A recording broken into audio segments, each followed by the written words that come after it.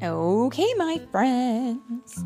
So we have been reading the Grimm's Fairy Tales book. This is the classic edition by the Brothers Grimm, illustrated by John Daly. And this is the fourth story in the book, and it is called The Old Woman in the Forest. And this is our second to last story, so we got to make the most of it. Are you ready? Today's Old Woman in the Forest. Yup. Today's story is read by Mommy and... What's your name? Nibble. Today's story is read by Mommy and Nibble.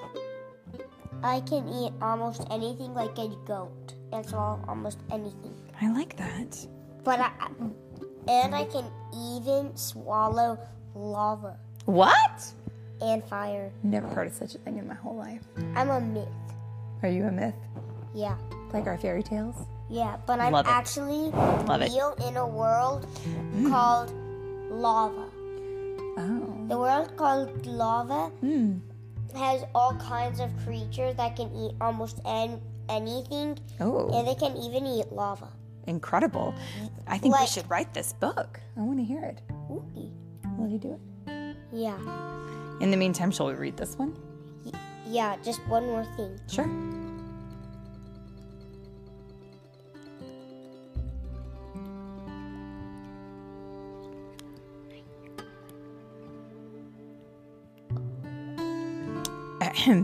We have finished deliberating. Okay, so Nibble and Mommy reading the story. And this is called The Old Woman in the Forest, and it's by the Brothers Grimm. Here we go. In days past, a poor peasant girl was once traveling and found herself lost in a great forest. She began to weep bitterly and said, "What can a poor girl like me do?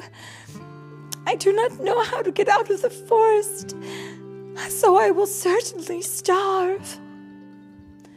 The maiden walked around and looked for a road, but could not find one. As night fell, she seated herself under a tree and resolved to sit waiting there until something happened. After she had rested there for a while, a white dove came flying to her with a little golden key in its mouth. It put the key in her hand and said, "Do you see that great tree? On the tree is a door with a little lock. It opens with this tiny key, and inside you will find food enough and suffer no more hunger." Whoa! First of all, talking bird. Second of all, hidden room in a tree? What? Let's see. I know, I'm fascinated. The maiden went to the tree and opened it and found milk in a little dish and white bread to break into it so that she could eat her fill. And when she was satisfied, she said, "Now it is time when the hens go to roost. I am so tired. I wish I could go to bed too." Then the dove flew to her again, oh my goodness, and brought her another golden key in its bill. And it said, "Open that tree there, and you will find a bed." So she opened it, and she found a beautiful white bed, and she lay down and slept.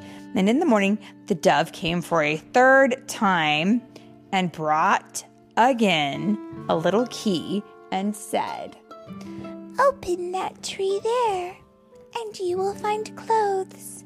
And when she opened it, she found garments lined with gold and jewels more splendid than those of any princess.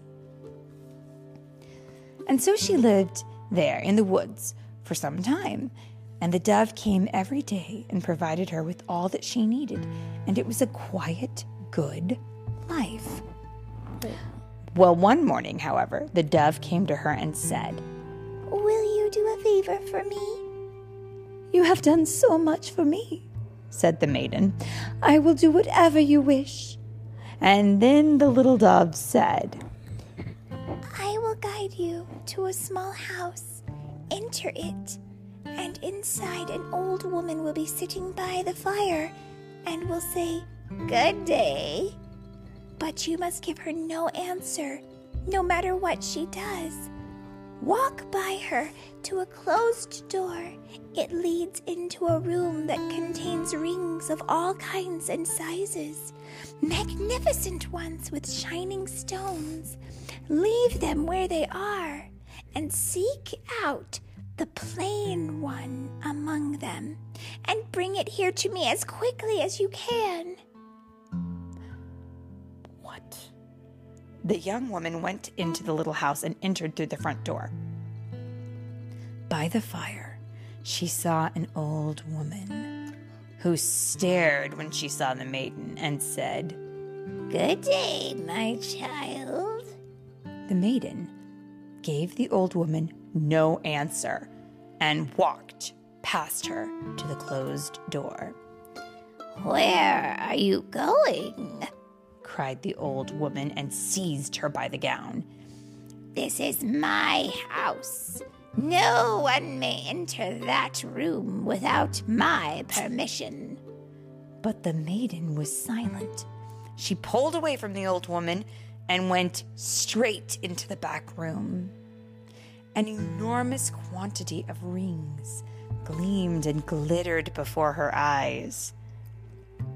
On the table, she turned them over and looked for the plain one, but could not find it. And while she was searching, she noticed the old woman stealing away with a bird cage. So the maiden followed her and took the cage out of her hand.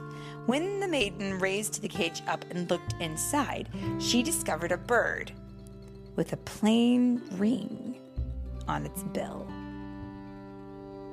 She took the ring and ran quite joyously home with it. The maiden thought the little white dove would come and get the ring, but it did not. As she waited for the dove, she leaned against a tree which felt soft and flexible, as if it were letting its branches down. And suddenly, the branches twined around her and were two arms. And when she looked around, the tree had become a handsome man. And he embraced her and kissed her heartily and said, You have delivered me from the power of the old woman, who was a wicked witch. She had changed me into a tree and left me unable to speak or move.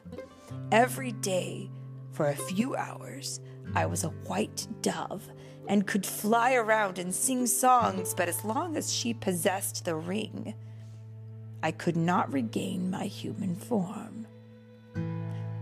And then his servants and his horses, who had likewise been changed into trees, were freed from the enchantment also, and stood beside him, and he led them all home to his kingdom, for he was a king's son. And the prince and the maiden soon married and lived happily ever after. Well said. What a strange story. Did you like it? Mm-hmm. The last story is called... We're not going to do the last story right now. We finished just one for tonight. And that, my friends, is the end.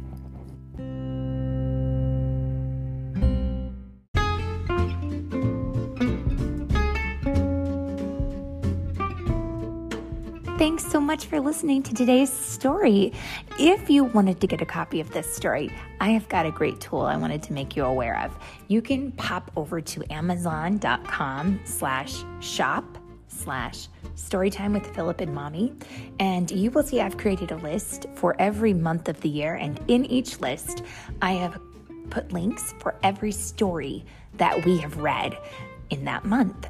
So you can easily find a link to the story so you can purchase it for yourself. And of course, this all goes to help support our podcast so we can get new materials. And of course, don't forget, you can also pick up your copy of the Storytime with Philip and Mommy book, The Sprightly Sprite and the Dragon. And of course, we always hope that you guys enjoy our stories. And we want to say thank you so much for listening.